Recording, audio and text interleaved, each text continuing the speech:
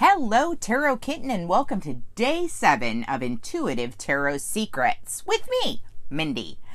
All right, so we have already been through the major arcana, and we've been through the minor arcana of Cups, Swords, and Wands. And now we're moving into Pentacles. So, if you don't have them already, go ahead and grab your deck and sort out all of the Pentacles cards from Ace all the way through King. All right? These look like coins. Some people refer to them as coins. They're also known as pentacles. Go ahead and grab those, and when you have them, go ahead and come back and we will get started. Okay, now that you have your Pentacles cards, we're going to do the same thing that we've done for the last suits, and we're going to go through the minor arcana Pentacles cards one by one and journal after each card. You should really have a good idea of what you're doing at this point as we go through this exercise. So what questions are you going to be asking as you do this exercise? What do you feel? What do you sense? What do you see? What do you know? What do you understand? What impressions are you getting?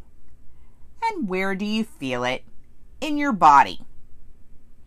So go ahead and go through each one of the minor arcana cards for the suit of Pentacles and answer each of these questions for each card before moving on to the next portion of this lesson, which is going to give you some descriptors for each tarot card.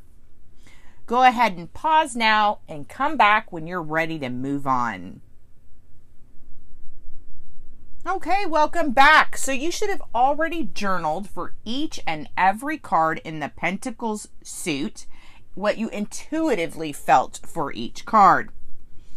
Now, as we moved into the descriptors for Pentacles, if we were to ask the question, what direction do Pentacles represent within tarot? It would be the north direction. If you were to ask what season do Pentacles represent, it would be winter. What element? Earth.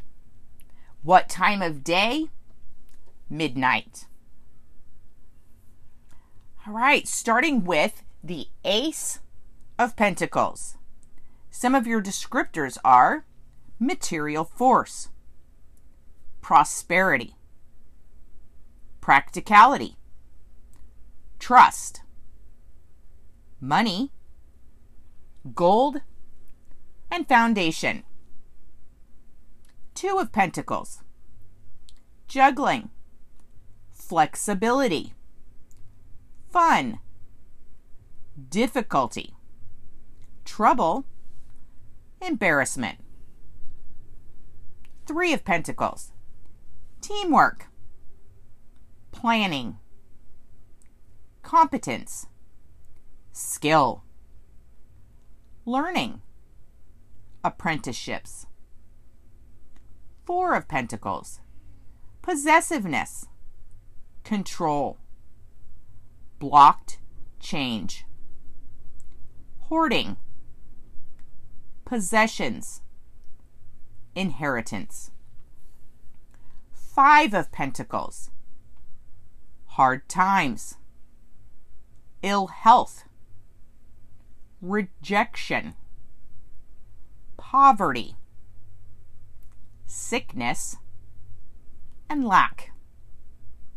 Six of Pentacles, having or not having,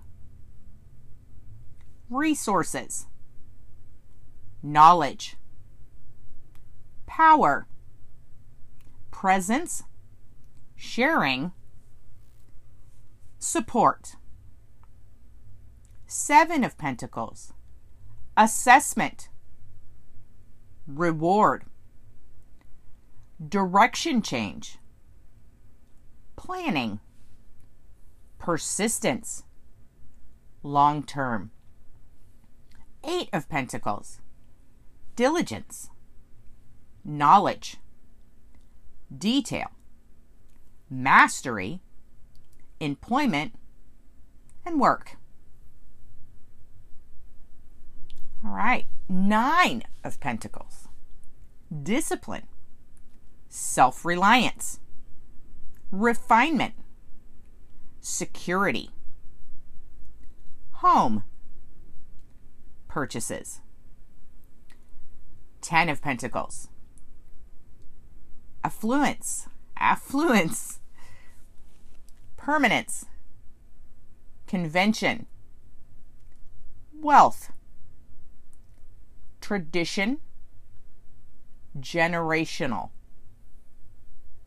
All right, now we're going to move into the court cards. These are the Page, Knight, Queen, and King.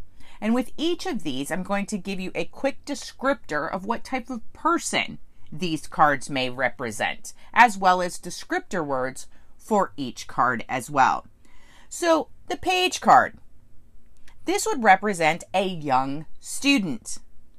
Descriptors: have an effect, be practical, be prosperous, be trusting or trustworthy. Knight represents a hard-working adult. Descriptors: unwavering, hard-working, thorough, realistic, cautious, unadventurous, grinding, obsessive, stubborn, pessimistic. The Queen: a luxurious woman. Descriptors: down to earth, nurturing, resourceful, big-hearted, trustworthy. King: an established man. Descriptors: enterprising, supporting, adept, steady, reliable. Now, if I was to take the entire suit of Pentacles and break it down to just 6 bullet points and 6 descriptors, they would be these: finances, business, health, education, building, and materialism. All right, so that is it for Pentacles. So now what you're going to want to do is you're going to want to take these descriptors and go back and compare with your journal entries.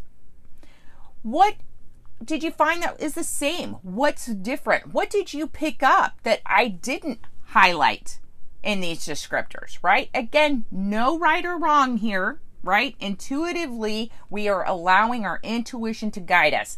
These are simply descriptors to help you possibly fill in the gaps if you don't understand a message you're receiving or what a message might have meant, right?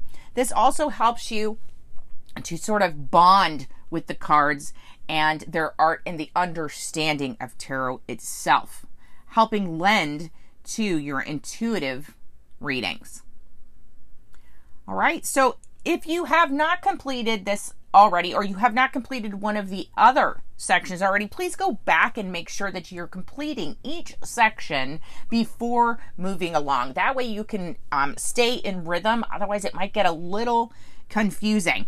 But tomorrow, get ready, because we're going to start moving into things like the 4 elements, how they come across in tarot, tarot symbolism, tarot numerology within tarot, right? We have a lot more to come, so make sure that you're all caught up before moving on to tomorrow.